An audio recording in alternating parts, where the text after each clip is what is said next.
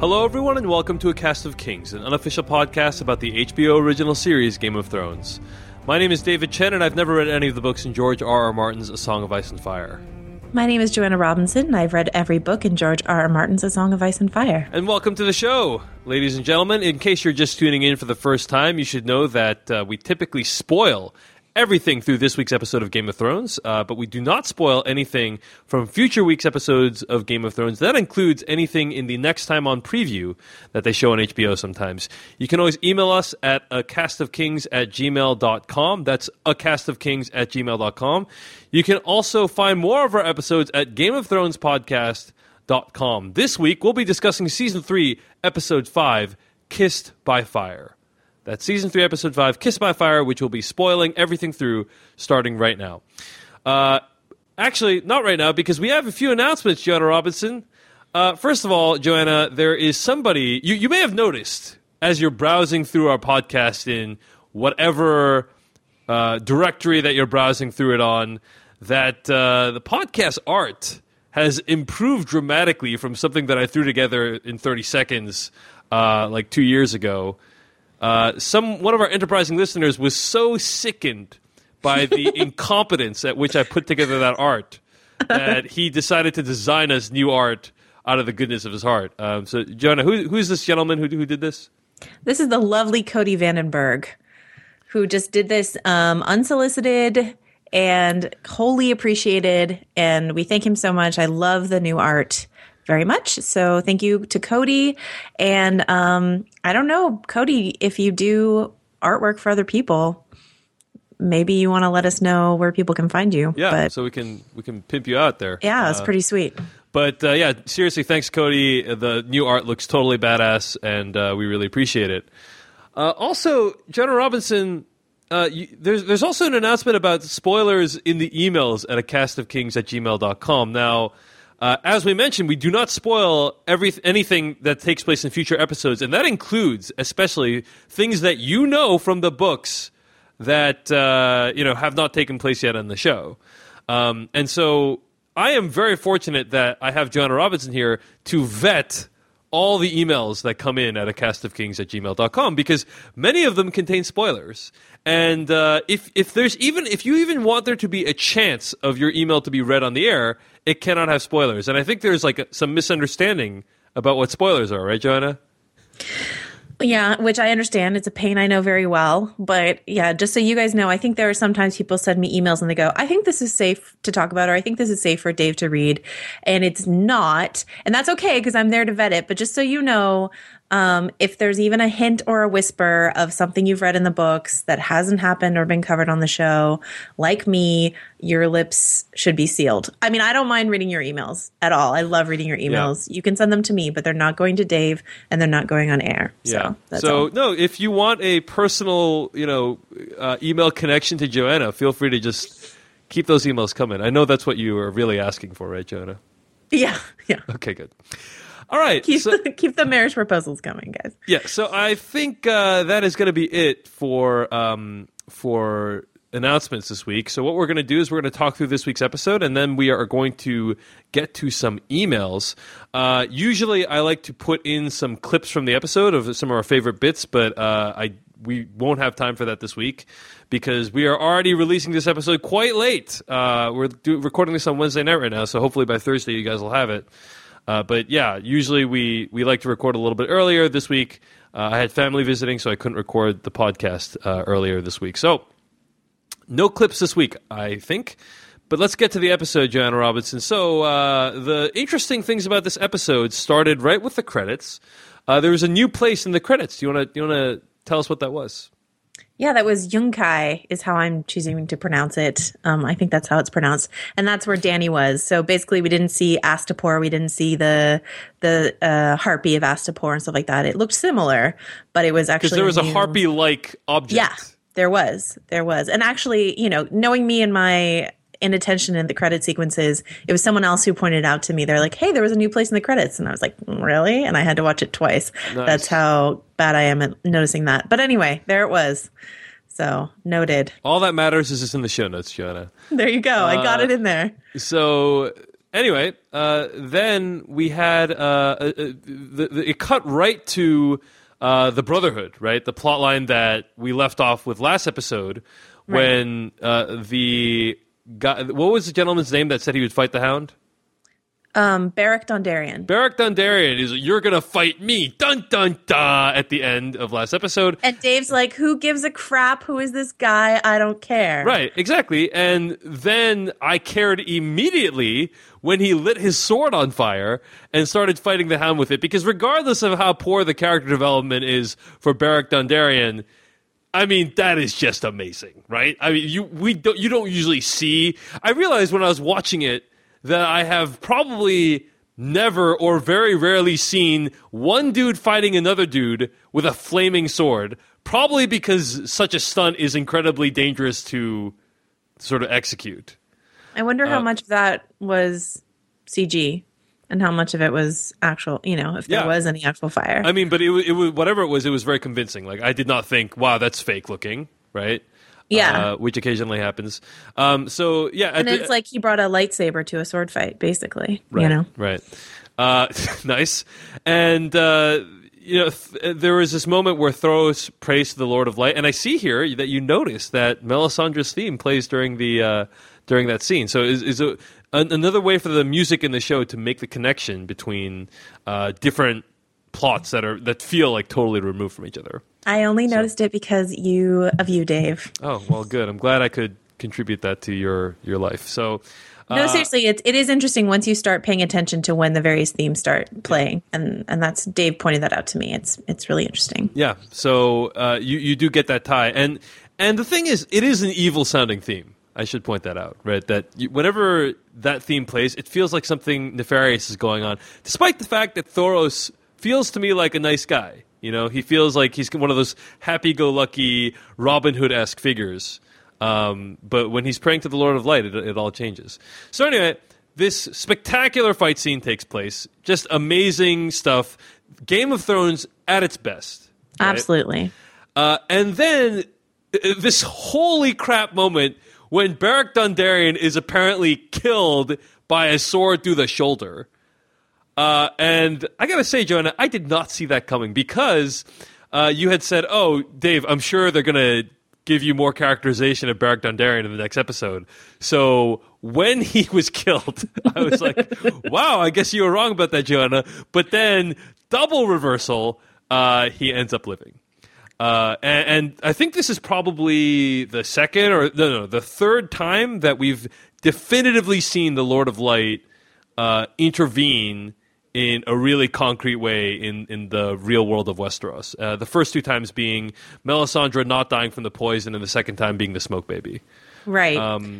So if you were going to put your chips on one of the gods, it might be... You might want to push all in on the Lord of Light here at this point. So, yeah, it is interesting that he is the only god who has definitively been displayed to have powers in the show. It may be in the book that the other gods do have powers, but in the show, the Lord of Light is the one that can deliver the goods. He's showy. He's a little flashy. Yeah. So, what did you think? So, were you excited when Beric Dondarrion rose from the dead? Were you like, oh, shit? Yeah, because there's that amazing scene when, is it Thoros that rushes to Beric's side when he dies? Mm-hmm. And he's like, please, Lord of Light, heal this person. And honestly, Joanna, I got, I hate to get all serious on you right now, but I did kind of get, not necessarily a flashback, but a kind of, I've seen that scene before, actually play out for real, in my real life, in hospital beds. Oh. Do you know what I mean? Yeah. Where people are praying to God to heal someone. Right. And, based on whatever you believe, that may or may not be futile. But it did strike me as a really true world, true to life type of event. But unlike in the real world, this guy came back from the dead, so I would have been pretty we've been talking about magic and Deus Ex Machinas and so on, And I would have been more upset about it, except for two things. Number one, the fact that the Lord of Light has actual powers has already been established in the show, so it didn't like come out of nowhere. You know what I mean? Like he can actually prevent people from dying, and then the next step is he can bring people back to life. And then there was that quite brilliant expository scene, I thought, where he points out all the times that he's been revived. And this is, again, Game of Thrones at its best, where they are giving you exposition while teaching you about the characters and also about the world. Like, it's like killing three birds with one stone. And it's really hard because they often have a lot of, like, really chunky exposition that they have to get through, you know? And so, you know, that's when you see, you know, the naked people or in this case, sometimes bath scenes and stuff like that. So, yeah. It was beautiful. I loved that scene, the fireside with Arya. I thought that was so beautifully done. And huge props to Maisie Williams and her like heartbreak over her father. I mean, it was just, I don't know. I thought that scene was really, really touching. Well, there was also a callback to previous seasons when Arya was kind of recoiled in a fetal position by the fire. I think this was at Harrenhal, right? Repeating the names of the people that she wanted to kill or get revenge on? Yeah, it's her little list of names that she recites to herself before she goes to bed. Right. Do you recall the names at this point, by the way? I know the Hound is on there. Cersei, Sir Ilan Payne, Polliver. Who are Ilan Payne and Polliver? Can you remind me, please? Sir Ilan Payne is the executor who took off her father's head. Uh-huh. And Polliver is one of the torturers at Harrenhal. I see. I see. And the Hound is on the list as well, and so, as is Joffrey. Right. I think that's the full list, right? No, there might be more. And in the book, there's way more, and so, you know, yeah. Gotcha. But it's her little prayer that she says to herself at night. And her little death prayer, you know. It was also cool to me that the Lord of Light people actually let the Hound go. They actually acknowledge that, okay, you know, the Hound won this fair and square. There's kind of this deference. Honor among thieves. Yeah, so to speak. And there's this deference given to the God that they believe in. And why wouldn't you in that situation? Why wouldn't you respect God's wishes when he freaking brings you back from the dead in that situation? So I also liked, you know, this was a firefight, and we've been reminded a couple times about how the Hound feels about fire. Right. And I thought they just did a really good job of showing, you know, even through all the fight choreography, you could just see how terrified the Hound was. Right. So, yeah. So just a great opening sequence and a lot of reversals, and they use magic, but not in a way that I felt was, you know, not well set up. And they actually tried to explain some of the rules that, you know, you do lose something every time you come back, you know. So I'm cool with it, man. I really enjoyed this scene. So great opening to this episode of Game of Thrones.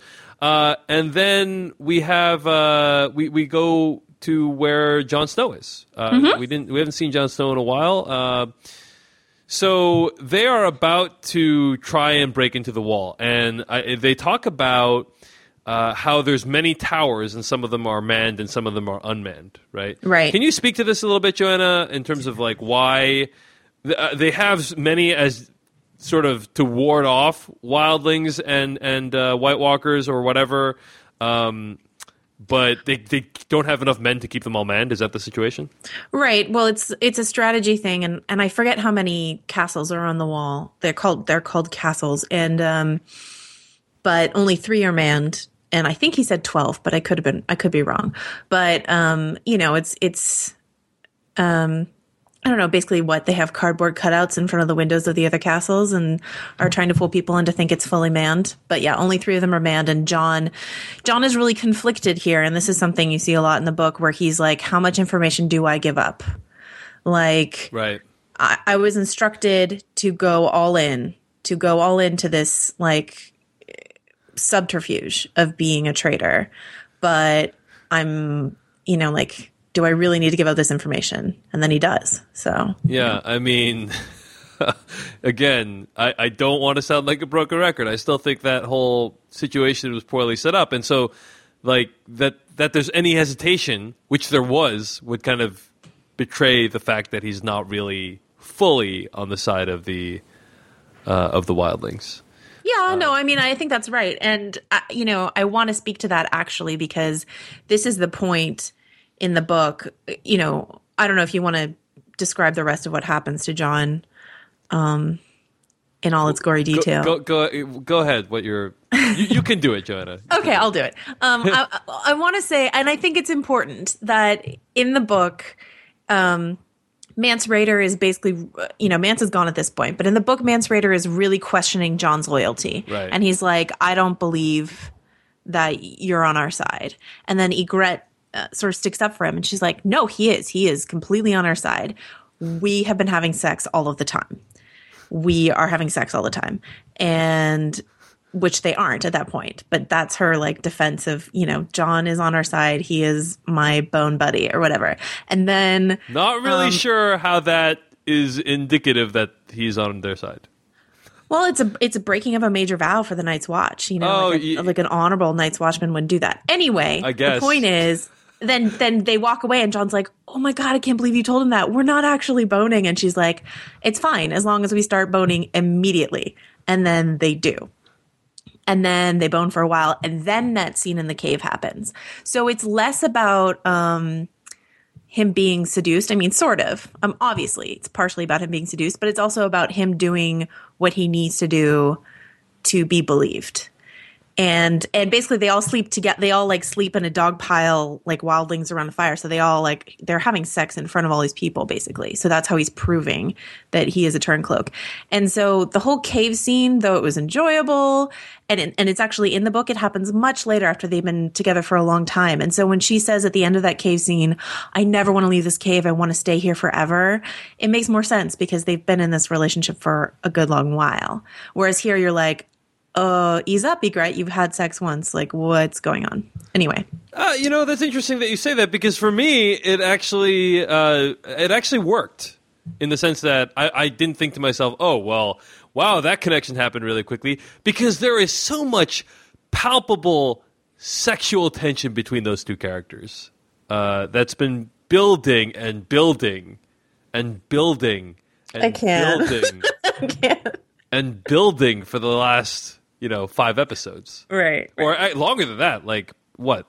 Season 2, episode, I want to say 7. Yeah, I'm just randomly throwing that out there. I have no idea. You know what I mean? Like, it's been there for a while, right? And so when they finally consummate their relationship, it feels just like, I almost felt as much release as John did. I'll put that out there. Wow. So, Okay. Well, what I will say is that the Lord's kiss is what she calls what he does. That is directly from the book. I just thought that the whole, I don't want to leave this cave just seemed really, them having sex, fine, whatever. That's great. And I agree there is sexual tension. Those two are a couple in real life, I believe, the actors. So that must be fun to do on screen with your girlfriend. But I don't know. I just the whole romantic aspect of it seemed rushed to me. All right. That's fair enough. It's interesting. I was almost going to make a remark about how this naked woman in this cave embracing this heavily clothed male before they're about to have sex was kind of almost epitomized the show in some way. It was like some allegory for the show. But in fact, I was totally proven wrong, because I think there was actually more male nudity in this episode than female nudity. That's probably like a Game of Thrones record. Right? Yeah, I think it was 3-2. Yeah. Brandon from Santa Monica, California writes in, Game of Thrones has received... Sorry, Game of Thrones has received a lot of flack from certain circles for its nudity, and the random moments the show likes to insert boobies in ways that don't necessarily move the plot forward.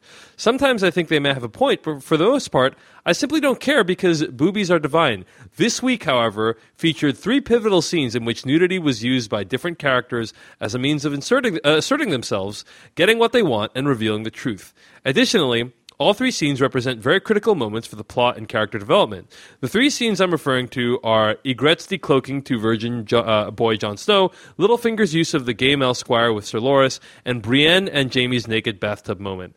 I could write a five-paragraph essay on this, but I was rather hoping to hear you two break this down instead, as I feel this episode was a rather important counter to the criticism leveled at this show. Joanna. Thank you. Keep up the great work. And I got to say, Joanna, I think Brandon's got a point. I disagree. Oh, really? Okay. I think Brandon has a point about this episode. And do you know why? Tell me why. Because two of those three scenes where there's nudity, two of them are directly from the book. And the way that I have always taken issue with the nudity in the show is when it's added from the book. And then I like to ask the question, why? Like, okay, there is plenty of nudity in the book. So this nudity was added. Why? And sometimes it makes sense and sometimes it doesn't. And that's how I feel about it. Okay, but can we acknowledge that this episode actually used nudity well? Absolutely. Yeah. So we can agree on that at least. Absolutely. And I mean, we'll get to the Jaime and Bran stuff, but that is like page for page from the book and my favorite part. So we can get to that later. So we get some more action with Jaime and Brienne this week, and the plotline last week was so brutal, and it really doesn't let up. Jaime's continual suffering does not end in this episode because they actually like show a close up of the stump and the stuff that they're doing. So there's a scene when they first arrive, and Locke presents them to Roose Bolton, right? And Roose Bolton, who is a man of dignity, right, is not happy. Treats them with much more chivalry than they've been treated with so far. Right. But he does, like, he was fucking with Jaime a little bit, right? When he very slowly revealed that his sister was okay. Yeah, that was hilarious. Yeah. He's like, I don't know how to say this, but your sister is, it was pretty funny. Yeah. Fine. She's fine. I think, though, Jaime would prefer Roose Bolton messing with him any day to getting his hand cut off and drinking horse piss. That's just... I guess. I'm putting that out there as a postulate that may not ever be proven. So, okay. So then they have this interesting moment in the... So Jaime gets his arm cauterized, I guess, right? To prevent the wound from spreading, and and he snips away some of the rotted flesh, I guess. Right, and he didn't want milk of the poppy. Right. What was the reason for that again? He just didn't. It's like a sign of weakness. Badass. Right. I guess. Was that scene in the book? The whole situation with him and the hand and everything. Like what? Qyburn. Yeah. Yeah, I'm pretty sure. Sorry about that. I'm not 100% Well, the fact that you know his name, I think, is an indication that it was in the book because... Well, Qyburn, yeah, and we met him in the premiere. Do you remember when they went to Harrenhal and there was like one survivor? Do you remember when Rob... that was the dude? Yeah. I see. Yeah. Yeah, that was just, And it was pretty... sick, right? Yeah, that's kind of what I don't have any complaints about it, but the observation does stand that it was really gross. Yeah. And my mind immediately leaps to, did they really have to show that? But that's kind of something that I'm just like, okay, you want to show the brutality of this world, that's cool with me. Well, and people talk a lot about the nudity in Game of Thrones revealing people's vulnerabilities. And I think there is a degree in which the violence, not all of the violence, but some of the violence definitely helps show that. And I think this was really good. We saw Jaime in such anguish. And then when that was followed later by him just being completely open and broken, it was a really good juxtaposition, I thought. So I think it was necessary to make the later scene that much more powerful. So let's talk about that later scene. They are in the bath, and and Jaime kind of insists on taking the pool that Brienne is also in, but Brienne's like, "No, get away." kind of interested at what did you make of that reaction that Brienne had? Like, she just, you know what I mean? It's obvious that these two have a very deep connection and respect for each other, and probably even like a sexual attraction for each other. But like, it feels like outwardly Brienne still needs to like maintain appearances. They're not friends. You know what I mean? I think they're wary allies. And I mean, I think Jamie is much more reliant on Brienne than Brienne is on him at this point. And, I think she still doesn't trust him. I mean, I think this scene went a long way towards that. I think her feelings about him changed a lot over this scene. Right. I mean, the dude has done a lot of terrible things, and so that will always be like a lens through which Brienne views him, I feel. Right. And so in this scene, he describes why he was the Kingslayer, right? And why he killed the Mad King. Right. And I think we've heard bits and pieces of this before, right? We've heard bits and pieces of why, like, what happened with the Mad King. The Mad King was essentially doing all these terrible things and ordering the senseless deaths of, thousands of people. Mm-hmm. And that's why Jaime had to act. Mm-hmm. But it has never been portrayed as a heroic act. Well, yeah, because he betrayed his oath. I mean, He broke a very strong oath, so I can understand. I don't know. And the other thing is, I feel like in this scene, Jaime said that he never fully explained himself to anyone, that he was judged, and like maybe he probably told Cersei or whatever, but he was judged and he was almost too proud to explain why he did what he did. Right. So, this reminds me of this movie I was listening to on the radio today called The Kill Team. Have you heard about it? No. It's playing at Tribeca this week, and it's about it's a documentary about these soldiers that went around executing Afghanistan civilians and like placing guns at the scene of the crime to frame them for it. Like not to frame them, but to make it seem like it was done in self-defense. So they killed like 3 people and like covered up the crimes, like Afghanistan civilians, and then they were eventually court-martialed. But there's this whole thing about like the army cohesion is so high that it was very difficult for any whistleblowers to step out, right, and to put a stop to this, right. And it just seems like in any military organization, which the Kingsguard essentially is a military organization for Westeros, that like the ability and will for people to speak out against terrible atrocities is always difficult. Yeah, they were describing it as moral injury.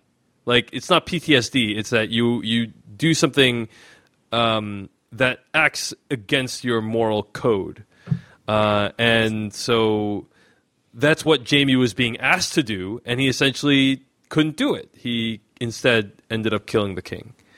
And what's interesting is this echoes an episode in the first season. Robert Baratheon, before he died, well, not just before he died, but he's taunting Jaime, and he says, "What about Aerys Targaryen? What did the Mad King say when you stabbed him in the back? I never asked. Did he call you a traitor? Did he plead for a reprieve?" He's mocking Jaime. And then Jaime says, he said the same thing he had been saying for hours, burn them all. And then he says this to Robert and to Barris and Selmy, and basically they sort of gape at him like they had never heard it, And so he says that, and he just sort of leaves. And that's exactly what he says here, but it's like telling Brienne it feels like this is the first time he's ever told this story, Yeah. And it's really interesting how he kept bringing it back to, like, what if Renly asked you to do this? What if Renly had been doing this? What would you have done? And I thought Gwendolyn Christie, who plays Brienne, I thought her reaction shots were fantastic. And also the scene reminded me a lot of that scene we talked about last year with Jaime in the cell, that long 2-shot where he was talking about serving as a squire and what it means to honor and to serve as a squire and stuff like that. And then he ends up killing his cousin. And I was just talking about that with someone today about how much they feel like that was character assassination of Jaime Lannister because he doesn't do that in the book. Ah, interesting. And it's such a vicious thing. And he pushed that kid out. Well, of the there's window, definitely a character assassinated. If you know what I'm saying. He was already sort of on the road to redemption. That was bad. And then, no, it was good. And then he killed someone. And so it's like he's starting from there as opposed to the last terrible thing he did was push that kid out of a window. And he felt really bad about it, you know? Yeah. So anyway, I don't know. What did you think of this scene with Jaime and Brienne? Yeah, it was very good. I mean, let me point out something I thought was good about it and something I thought wasn't good.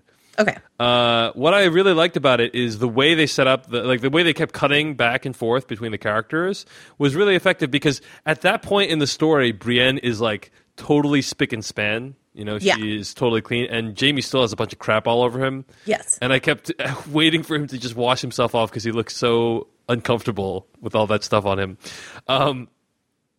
But it also, dare I suggest that it mirrors the psychological state of the characters? That, you have one person who is pure in heart and soul and one person who is burdened by the dirt and grime of this world and is trying to unburden himself. Mm-hmm. Trying to come clean, man. So he's trying to come clean, and so the sort of visual was very effective. I have to think it was intentional. But what I did not like is the situation you have whenever you have an actor who loses an appendage, and is forced to. It still obviously doesn't lose the appendage in real life, but like has to pretend like he has lost it in the show. So he has to like ball up his hand into a fist. Yeah, and wrap a bandage around it. Maybe they did use CGI and I just didn't notice it, but it just never looks right. Like, one example I can think of is Buster in Arrested Development. Yeah. Which, spoiler, he loses his hand in that show. And he uses a fake hand, but you can always tell that the fake hand is like longer than his other hand because it's really just, a prosthetic on top of his existing hand. I kind of got a tingle of that when I was watching this scene. It just felt like he had this thing on his actual hand. And it looked a little bit, I want to say, silly, juxtaposed with this very serious situation where he's describing killing someone. Well, I have to say, and I've heard that from other people where they wished that his stump had not been in frame the way it was. But I don't know. On the one hand, I think you could make an argument for needing to frame that vulnerability right there, that wound. And the other thing is, I kind of liked it on a really, really realistic level of, haven't you ever had your arm in a cast and you try to take a shower and you have to keep it dry? And it's this like really annoying fact of having a cast on your arm. That's all I was thinking about that. I was like, God, his arm's going to drop because he's so tired, but he can't get the wound wet. Like, that's all I was thinking. So, well, not all I was thinking, but that's what that looked like to me. But I hear you. I hear your point. And absolutely with deformities, it's always a struggle. So. Alrighty, so I think we should take some time out of this episode, Joanna, to thank the people that made it possible. Let's. So the Game of Thrones podcast, The Cast of Kings, is only possible because of the generous backing of a lot of people on Kickstarter. And so this week, we want to mention a new Kindle book called The Lazy Geek Diet, written by John Bench. That's The Lazy Geek Diet. There is a Kindle edition available right now for 99 cents. You guys, that's amazing. That is, I mean, how could you would be stupid not to buy the book. You'd be the laziest geek. Yes. Not to just like hit buy and procure it. The author of this book is from Belfast, which is where Game of Thrones is mainly filmed. And it is essentially, according to the author's own description, a chance to make some funny quips and rant about geek things he loves under the guise of dietary advice.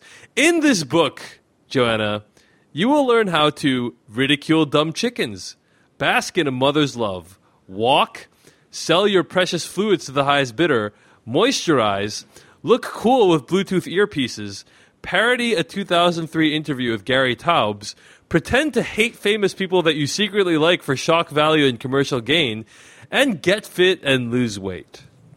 So, I mean, I don't know how you can turn that off or down, Joanna Robinson. It's got it all. It's got it all. Let me read you the opening paragraph from this book. Finally, the overweight, underachieving layman rises and throws his 2 bits into the ring as he squeezes the oil pus out of his fat cells with a rolling pin. Come with me, dear reader, on a magical mystery tour of my fat-squeezing Fabricaria de Quay and learn how we select the finest spruce to make the surgical-grade pins. That's from John Bench's The Lazy Geek Diet, available right now on Kindle for 99 cents. Thank you, John, for your support of A Cast of Kings.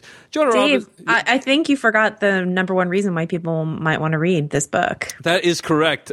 In the book, John Bench makes many disparaging remarks about yours truly, Dave Chen, at least if this excerpt that he sent me is to be believed. So I know a lot of you out there enjoy making disparaging remarks about me. Perhaps you will find some, kinship within The Lazy Geek Diet by John Bench, available right now for $1 on your Kindle. So thank you, John. Let's move on. Jonah Robinson, there's also a lot of people who made smaller, non-sponsorship sized donations, but nonetheless still very important donations. Very, very valuable to us. So why don't I read off some of their names? Yes, please. So a big thanks to the following people: Jessica Pippin, our beloved King Joffrey. I don't even know that's what they asked us to read.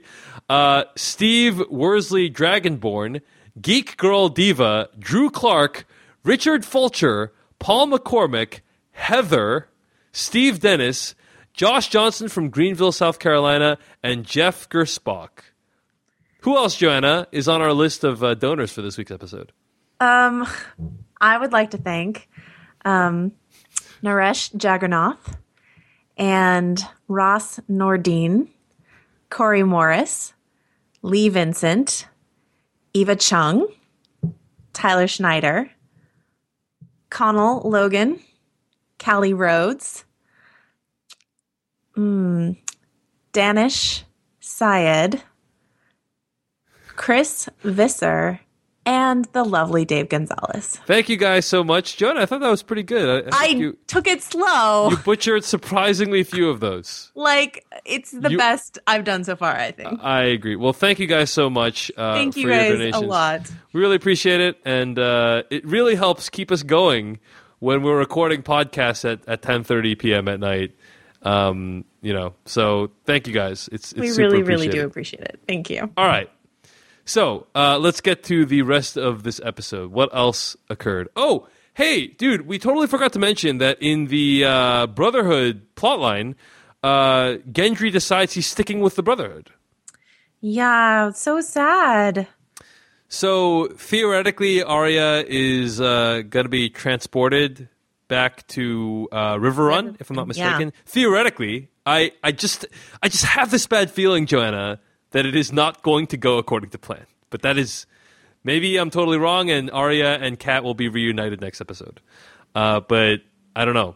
Nothing is ever easy in the Game of Thrones world. And Arya's direwolf will come back, and Sansa's direwolf will come back from the dead, and everyone will be, and Ned's ghost. I just have this really bad feeling about it, so I don't think it's going to happen. But we'll see what happens. The thing I wanted to say about that scene, and I've already talked about it a couple places, but I've been seeing a lot of confusion about what Gendry says to her. Yes, when he says, "You are not you wouldn't be my family. You would be my lady." Right. And I think a lot of people are hearing that as like, "Ooh, my lady," or whatever. But what he says is, "My lady." Can you do that? Can you do that voice again, Joanna? Ooh, my lady. Okay, actually, I was wrong. Don't ever do it again. What I meant was, don't ever do it again. Thanks. He actually said, "My lady," and what he meant was, "You wouldn't be my family. You are obviously of noble birth, and I am not." So I would be subservient to you, and I would have to call you milady because you would be above me. Right. And so I think a lot of people, I mean, I love Arya and Gendry together, and as much as, or it's Gendry, I guess, as much as their age difference is a little funky, like I don't mind the little love pangs that people are feeling about them, but I don't think that's at all what he was trying to communicate in that scene. So let's talk about and for the record, I kind of I was able to get that from the context. So a lot of people have been confused. Yeah. So I don't know. Well, because I think in I believe season 2, episode like 2 or 3, when she talks about how she doesn't want to be a lady, right? And she gives him crap when he calls her. It's like a callback to that episode, right? Right. Yeah. And there's also a scene in season 2 when Tywin Lannister tells Arya when she's trying to pretend like she's passing for lowborn, Right. and he talks about how lowborn people say my lord and my lady, and As opposed to my lord, my lady. Right. Yeah. So it was a little a little enunciation lesson. Yes, there you go. All right, let's talk about the. Let's talk. There's so many more plot lines to discuss here today. Let's talk about the Karstark storyline with Robb. With Robb, right? And what happened? So Karstark was hungry for vengeance, and decided to kill the Lannister boys this episode. Right. And it took me actually a second to figure out, to actually know, like, from the choreography what had actually happened. Like, that it wasn't clear to me whether he'd actually killed any Lannister men on his way into the dungeon, because of you see a sword go through someone's back, and I believe that's one of the Lannister kids, right? Yeah, I think it was one of the kids that got skewered. Yeah, and then both of them are killed. Right. And so Robb is furious, and he sentences all 5 of them to death. Right. And despite the urgings of Talisa and also Kat, I think that they should keep Karstark alive, Robb... His uncle, like everyone, his uncle, his mom, and his wife were all like, keep Karstark alive as a hostage. And you know, the only thing I could think of during that scene was, wait, what about the 4 dudes he was with? That one was the guy who was like begging for his life. I just felt bad for that guy. The guy who was like, I kind of liked that. That was a little sassy Judge Judy moment when the guy was like, I was only watching. And Rob's like, okay, then you get to watch all your friends die and then you die. Yeah, that was kind of a bummer. I felt for him, and like I love how at no point in the proceedings was it even considered that they'd keep the other dudes alive. Right? It was just the one dude, just Karstark. Right. And he kills him anyway. And I think again, it's hard to know how bad of a strategic move it is, but it does feel to me like they're setting Robb up to be. Despite having sort of military genius, they're also setting him up to be too controlled by his passions. Because, I mean, that's the only reason he kills Karstark, not because it's strategically valuable, but because he's angry with him for kind of violating. Okay, go ahead. Okay, well, disagree. Okay. I think what they were trying to show, and I don't agree with the way they showed it, because to my mind in the book, it's a much murkier conflict of damned if I do, damned if I don't. Yep. Like there was no good way out of that. And this, they made it seem like what Robb did was a stupid thing and everyone around him was telling him not to do it. But what I think they were trying to show... So then I am I'm correct in thinking what I think then, because that's but not ruled by his passions. Okay. Ruled by honor. And I think what they were trying to show was Robb was making the stupid, honorable decision just like Ned did. I see. Like he was pulling a Ned Stark. This is what his father would do, and we see that did not work out for his father. So I think they were trying to model him as like a mini Ned Stark in that scenario. Well, it is interesting because also the way that scene is shot is somewhat similar to the first episode of the entire series. When Ned executes the deserter. You know right. I mean? Like the way that he stands over him, and I believe he's kind of dressed similarly. Do you know what I mean? even though it's rainy. In 100,000 furs, so Yeah. you can't tell what he looks like. Yeah, That's right. Even though this scene is in rain, and the other scene was not really in rain. But yeah, I could definitely see the parallel. Although my sort of pushback on that is if Rob is all about honor, then wouldn't his punishment, like, shouldn't his mom still be in a brig somewhere, or not a brig, but like a dungeon somewhere, right? Like, if he's truly honorable, he wouldn't let his mom out of jail just because she's his mom. No, but what would Ned do? Ned wouldn't keep Kat in jail. So it's all about what would Ned do then? Exactly. I think he's leading his life that way. What would my father do? All right.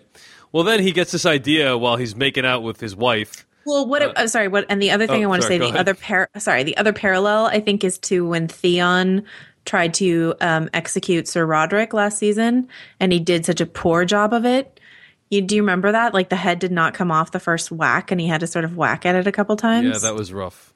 That was super rough. So at least Rob did this cleanly, like his father would. So, All right, yeah. I mean, I think those parallels did not immediately leap to mind. I'm going to say that. And so, did the show do a bad job of setting that up? I don't know.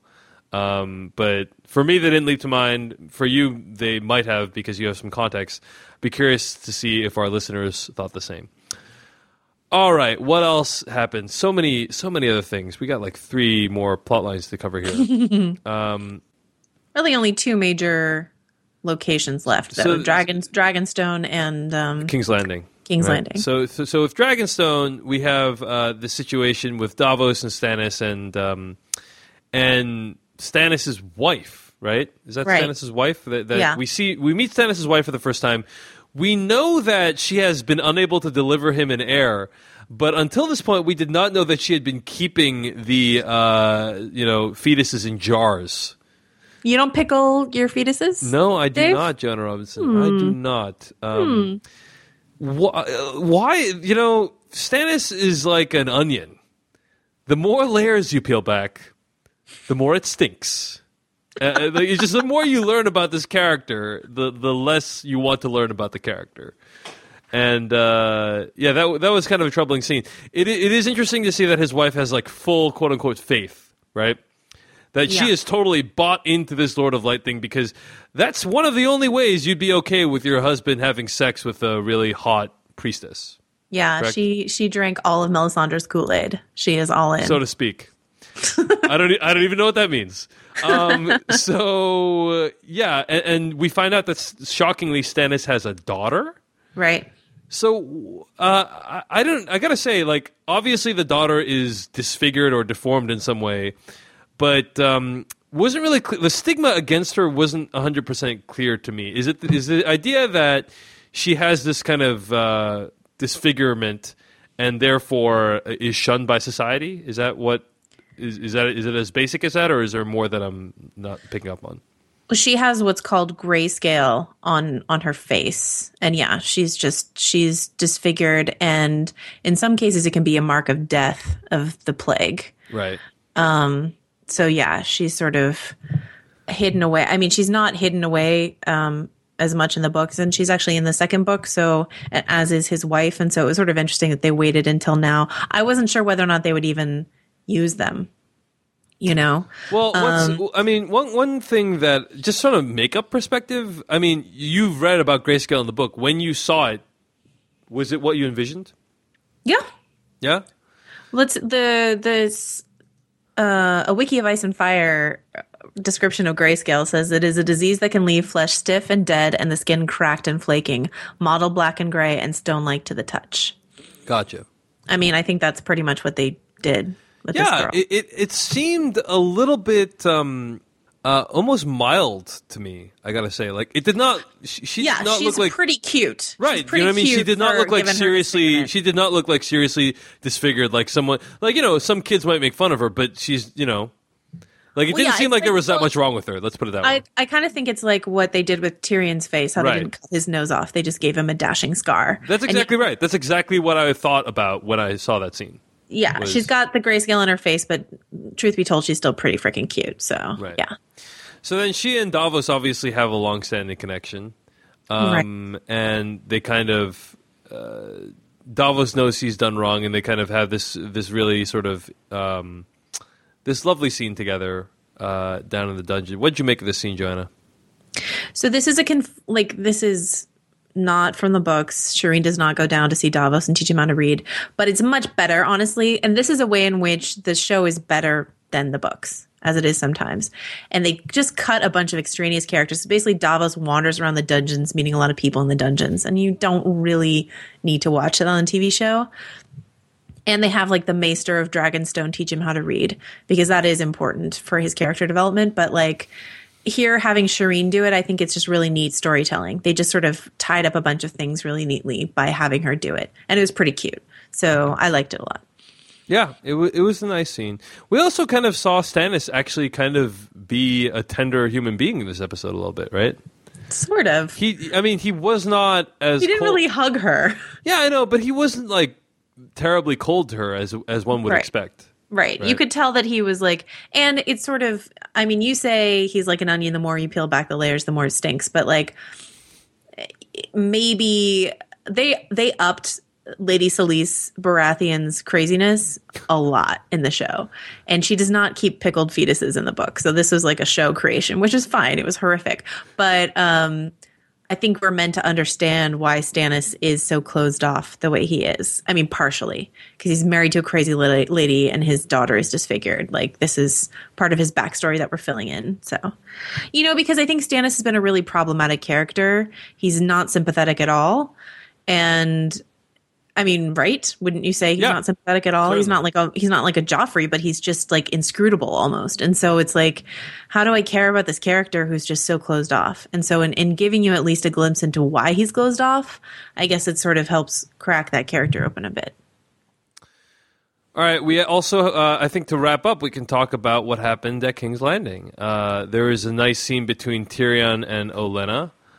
Which we've been mispronouncing. I've been mispronouncing as Oleana, and I have no idea why. I blame David Mamet, but yeah, it's Lady Olenna. And they talk about how they almost have no money to do the wedding, and after Lady Olenna browbeats him, as you say here in the show notes, Joanna, she offers... She calls him a browbeaten bookkeeper. Correct. I apologize. Yeah. No, it's okay. But I think she is also browbeating him. Yes, absolutely. She is contributing to the browbeating when she does this. And so she offers to pay for half the wedding, thus serving as a capping off to one of the not as interesting plot lines in the show, in my opinion. About right, but at least we got some Diana Rigg, which is always enjoyable. The way she was bossing Pod around and stuff like that. Yes, she is amazing.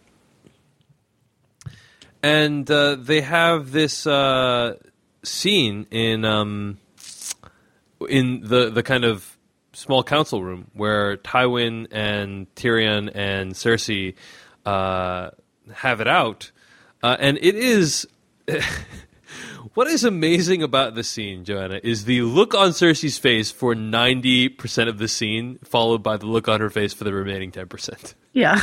She's just so smug, and she's like, I got you, Yeah. You are totally screwed. So in order to circumvent the Tyrell's power play, they are going to try to marry Tyrion to Sansa. And Cersei's like, haha. And Tyrion essentially is saying like he's upset because he thinks that, like, obviously his passions are with someone else, but also he feels like Sansa deserves better, right? Is that... he's a real stand-up guy in this scene. He's like, has she not suffered enough? Right. And honestly, from where I'm sitting between Loras and, I don't know, Baelish running off with her, like her and Joffrey, like Tyrion is pretty much her best option out of those. Yeah, he's the least bad option in that situation. Yeah. Right. And then Cersei is the one that's supposed to marry Sir Loras. Right. So, not really sure what to make of that, but I did like, how Tywin essentially said, you guys have been ruining the family name for long enough. And at that moment, I did have sympathy for his point of view. Did you? Yeah, because these guys have been running around drinking and sleeping with prostitutes, or in the case of Cersei, sleeping Her own with her brother and her cousin and bearing a child out of incest, and here's this dignified guy who has probably done a lot, has gone to war to build up his family's fortune, seeing his children kind of squander all his wealth and do all this stupid stuff. I did sympathize with. So you're Team Tywin, is what you're telling me. I'm Team Tywin for this episode only. I do have a feeling that Cersei and Tyrion, both of whom are political geniuses, are not going to let these marriages go off without a hitch. So I just have a feeling that it's not going to happen according to plan. And what else happened this episode? So we also prior to this, we forgot to mention that Lord Baelish enlisted the help of a gay squire, shall we say? Right? I think he was a prostitute. I think he's a gay prostitute from Baelish's. Acting as a squire. Right, yeah. right. To sort of suss out the plot. Right. I did like that brief moment between Cersei and Lord Baelish where she's like, "Are you actually going to do your job this time?" Right. A little bit better than when I told you to find Arya Stark. Yeah. That was pretty fun. Yeah, and we had... And then the other thing we need to talk about is Dany. Yeah. So there was a brief bit of the Dany storyline. And what was interesting was they... during the previously on Game of Thrones bit, they showed a bit of Mormont's... They showed, like, Ned... They showed Ned, first of all, identifying Mormont as an informant. So I thought there was going to be something interesting happening between Barristan Selmy and Mormont this episode, right? Regarding Sir Barristan Selmy knowing that Mormont was an informant, right? And it kind of comes out, but not really, right? They have this scene of dialogue where he says, dude, your reputation is pretty rough back in King's Landing. I don't think you're going to be able to rule the throne with Dany like you're hoping. And Mormont blows him off, essentially says that the concerns are overblown. Mm-hmm. We'll see if he's proven to be right or wrong. So, do you have anything to add? Just that we met one more new character in the Leader of the Unsullied.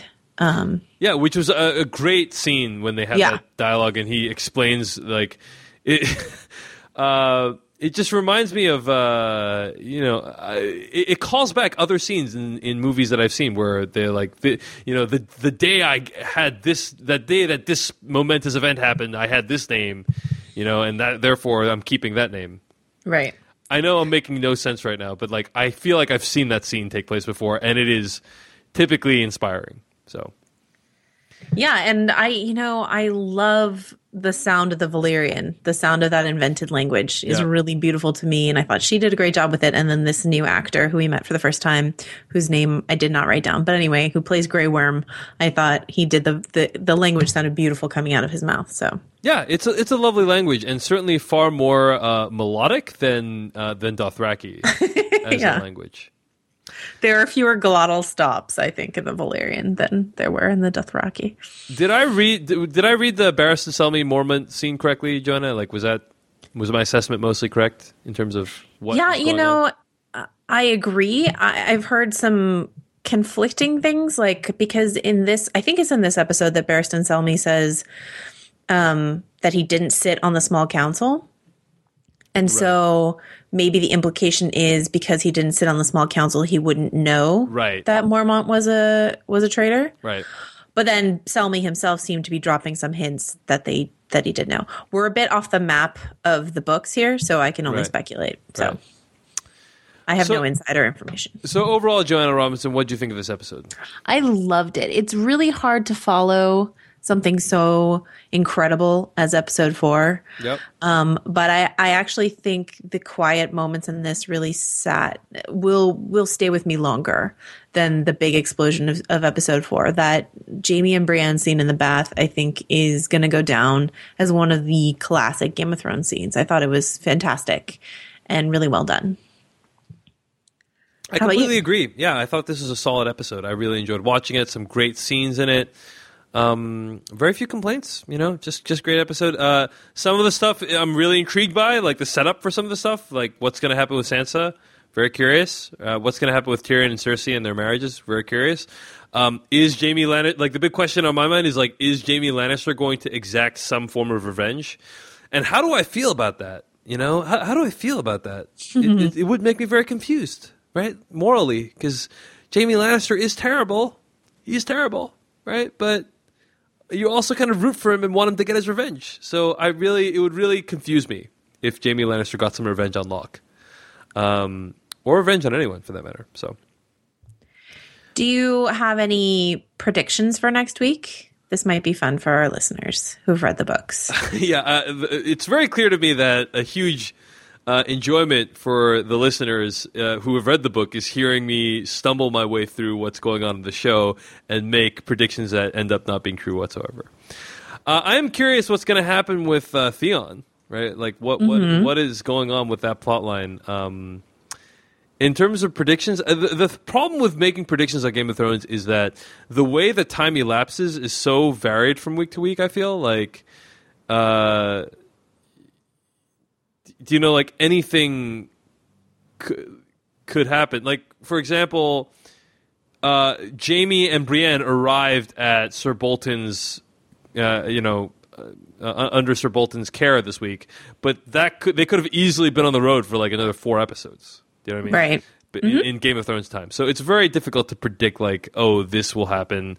Dany could be wandering through the desert for another 6 episodes. Like, I have no idea. So I think I've already made my predictions, namely that Arya is probably not going to get back to her family and that Cersei and Tyrion are probably going to hatch some scheme to prevent these marriages that their father wants from occurring. So those are my only predictions, and they're very vague and probably easy. Other people probably can easily make those predictions as well, but that's the only value add I'm providing right now, Joanna. No. So. I was just curious. It's not, and I don't mean like, oh, it's hilarious when you're wrong. I'm just interested to see. Because some people are, but that's okay. No, yeah, but I'm just interested to see where show watchers are, versus book readers. Right. So. All right, Joanna, let's read some emails. Let us read some emails. You can always email us at acastofkings@gmail.com. So this email comes in from Thomas from Australia. The title of this email is, Theon, I love to watch you fail. You suck at life, but in a good way. Thomas writes in, hey guys, I've been compelled to write in by some of Dave's comments about Theon's storyline in the latest episode. I couldn't believe you were dissing it. It was perfect. Theon has become a gloriously tragic character, and my fiction-loving soul delights in seeing him encounter every misfortune possible. I thought it was fantastic the way he thought the dude from Misfits was rescuing him, only to be returned to the torture chamber. I didn't see it coming, and the look on that Misfit dude's face, he's utterly sick. It is brilliant. If you ask me, no time wasted. We're not just turning the same wheels like Dany Season 2 plotline. We got to know more about Theon and the dude from Misfits, and also became more sympathetic to Theon's situation. He's just like Jaime, more lovable after every gruesome scene. I guess the big thing is, why do you care so much that the plot moves along through the action? I think character is more important. If Theon sits in that dungeon all season being tortured and playing mind games with a misfit, I would be content. I think you were way too negative about a story I found wonderfully engaging. Dave, what's wrong with you? I only wrote that for dramatic tension. Love you, man. So, Joanna, do you have any thoughts on this? I know you don't want to talk about the Theon storyline at all, but I feel like that's a pretty reasonable email to talk about without giving away spoilers. Actually, I take that back. Probably not, right? I will say that as a book reader, I am totally down with what they're doing. Right. Everyone who's read the books is like, this is totally awesome. Theon's storyline is totally living up to its potential. Yeah, so, and as a show watcher, I might be like, what the fuck? Who the fuck? Where the fuck? I mean, that's exactly where you guys are. They're not telling you anything. And that must be frustrating. Yes. It is very frustrating. So I guess to respond to Thomas, no, I don't mind scenes that move along character, but not necessarily plot. We've had many of those scenes in Game of Thrones where it's just two characters sitting in a room talking about their feelings about each other. What I'm bothered by is scenes that are under the guise, that appear to move along the plot, but then don't, and only end up being about character. Like, that feels slightly disingenuous to me. That is all. But God, but it was a disingenuous. Okay, I understand why the showrunners are doing it, actually, and it's for your sake and it's for your own good, guys. It's for your own good. Okay, but also, and if you don't believe in the show, believe in me when I tell you it's for your own good. But also, that bait and switch that frustrated you, I mean, that was also a bait and switch on Theon. And so I think it's to put you in the mindset of Theon. Yeah, man. But also, I really did enjoy his confession in the tunnels there. Like, his breaking down and talking about Ned being his real father. I thought that was really touching. It was. So, it was. I don't know. Spencer from Seattle, Washington writes in about this article at EW.com entitled Game of Thrones Emilia Clarke and Producers talk tonight's stunning dragon unleashing, discussing last week's episode. In the article, Benioff discusses how off guard he was caught upon reading that scene in the book and how masterfully Martin had laid out all the pieces of the deception while still holding the reader unawares. Like many other viewers, I found that scene in last week's episode to be of paramount awesomeness, but what I found particularly intriguing about its adaptation was how easy it was to predict the events that would ultimately unfold. As evidenced by the Slash Film comment board, many viewers had successfully called with startling accuracy and ease the resolution to the Astapor plotline. While this may be a testament to how well the showrunners have established that the dragons are in fact Dany's children and not expendable bargaining chips, I found it interesting that an event in the book that surprised / moved the producers so much that they were driven to adapt the series was so easily predictable on the show. That one of the reasons that David Benioff and Dan Weiss have publicly stated that perhaps the main reason they were driven to adapt the series was due to one or two specific scenes in Book 3 that they found particularly powerful and moving. So, that one scene was, one of the motivations to make this into a show. It was building up to that episode, and boy, did it pay off. Joanna Robinson, are you familiar with the other scenes that they might be referring to? Yes. And have they happened yet? No. Okay. So there's a lot to look forward to then. There is. I'm going to ask you this very obliquely, because you have said that you know exactly where season 3 is going to end. Yes. Is one of those scenes going to be before the end of season 3? Yes. Okay. Well, I'm very, very curious. Very curious. Okay. I should clarify. I don't know exactly where the season's going to end. I know exactly I know of a thing that's going to happen before the season ends. Okay. But it's a little bit of a question mark whether or not they include something after that. All right. That's my oblique answer. Bob writes in. So we discussed how last week Varys sort of uncovered this sorcerer.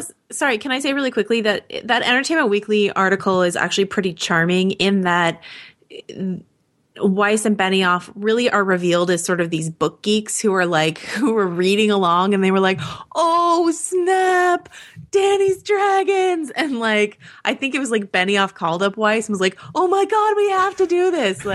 Their excitement is palpable coming off the page of that article. So it's a really sweet sort of little window into their fandom. And it shows in the show, that was a spectacular. I almost feel like the season might have peaked too early. Joanna Robinson. I'm just leaving that out there for you. Laying the traps for me to walk into. Laying the trap. We had a talk. So I rewatched season 3, episode 4 again, and when Varys uncovers the thing with the sorcerer inside, it really looks really troubling. You don't really know what it is, but he does look like he's in extreme distress. Bob writes in, I don't think Varys Sorcerer is ever shown to be a red priest like Thoros or Melisandre. His magic involves fire, but Melisandre and Thoros have never summoned voices through flame. What are your thoughts on that, Joanna? I don't really have a lot to say. I think you can... what I will say, the bigger indication to me is that Thoros' full character is Thoros of Myr. Right. And Varys talks about how this went down in Myr. Right. And I'm not saying the people of Myr only follow the Lord of Light. I'm just saying that is a strong indication to me. All right. Anything else we want to discuss this week, Joanna Robinson? I don't think so. I'm really excited for you all to watch the rest of the season and get excited. Good. Are you okay? Are you crying? No, I'm excited. It's tears of joy. It's like tears of frustration that I can't talk about what I want to talk about. Did you get excited that we saw a little bit of Jaime Lannister's balls this week? I'm wondering if they were stunt balls, but yes, I did. Okay. I've heard that Brienne used a stunt double and that Kit Harington, who plays Jon Snow, used a stunt double because he... they used stunt butts, you're saying? Yeah, stunt butts, because he, I guess he had an ankle brace on when they show him like leaping into the pool to be with Ygritte. I guess Kit Harington had an ankle brace, which you can't see under like the pounds of furs and boots that he's wearing, but if he were naked, you would see. So well then, but that was all Ygritte, baby. Well, that's pretty obvious, unless they did some Benjamin Button style superimposing. But. Yeah, who knows if Jaime Lannister used stunt balls? That is a good question. If you know, listeners... I think it's one for the ages, really. What is? The question? It's a question for the ages. If you know, listeners, write in. If you work on the set of Game of Thrones, write in at acastofkings@gmail.com. Oh, and if you wouldn't mind, please send me screen caps, because I love it when you guys send me screen caps of nudity. Do you have a book of the week this week, Joanna? I do. I want to recommend... But before you get to that, I was just checking to see if you had one. You want to let people know where they can find more of your work on the internet this week? Yes, you can find me every day on pajiba.com, particularly the spoiler post that I do about Game of Thrones every Wednesday. You can find me on Twitter at QuitYourJRob. You can find me at davechen.net and twitter.com/DaveChenSky. That's Dave Chen, SKY. And Joanna Robinson, what is your book of the week recommendation? I want to put out a recommendation for Neal Stephenson's Baroque cycle, in that it's similarly sprawling as George R. R. Martin's Game of Thrones. Neal Stephenson is top-notch sci-fi fantasy writer, and the Baroque cycle is just a really great, meaty epic that you can sink your teeth into. So, Neal Stephenson, Baroque cycle, my recommendation. All right. Well, thank you for that, Joanna Robinson. And thank you guys for listening to this week's episode of A Cast of Kings. Thanks also to /film.com for making this podcast possible. We'll see you guys next week.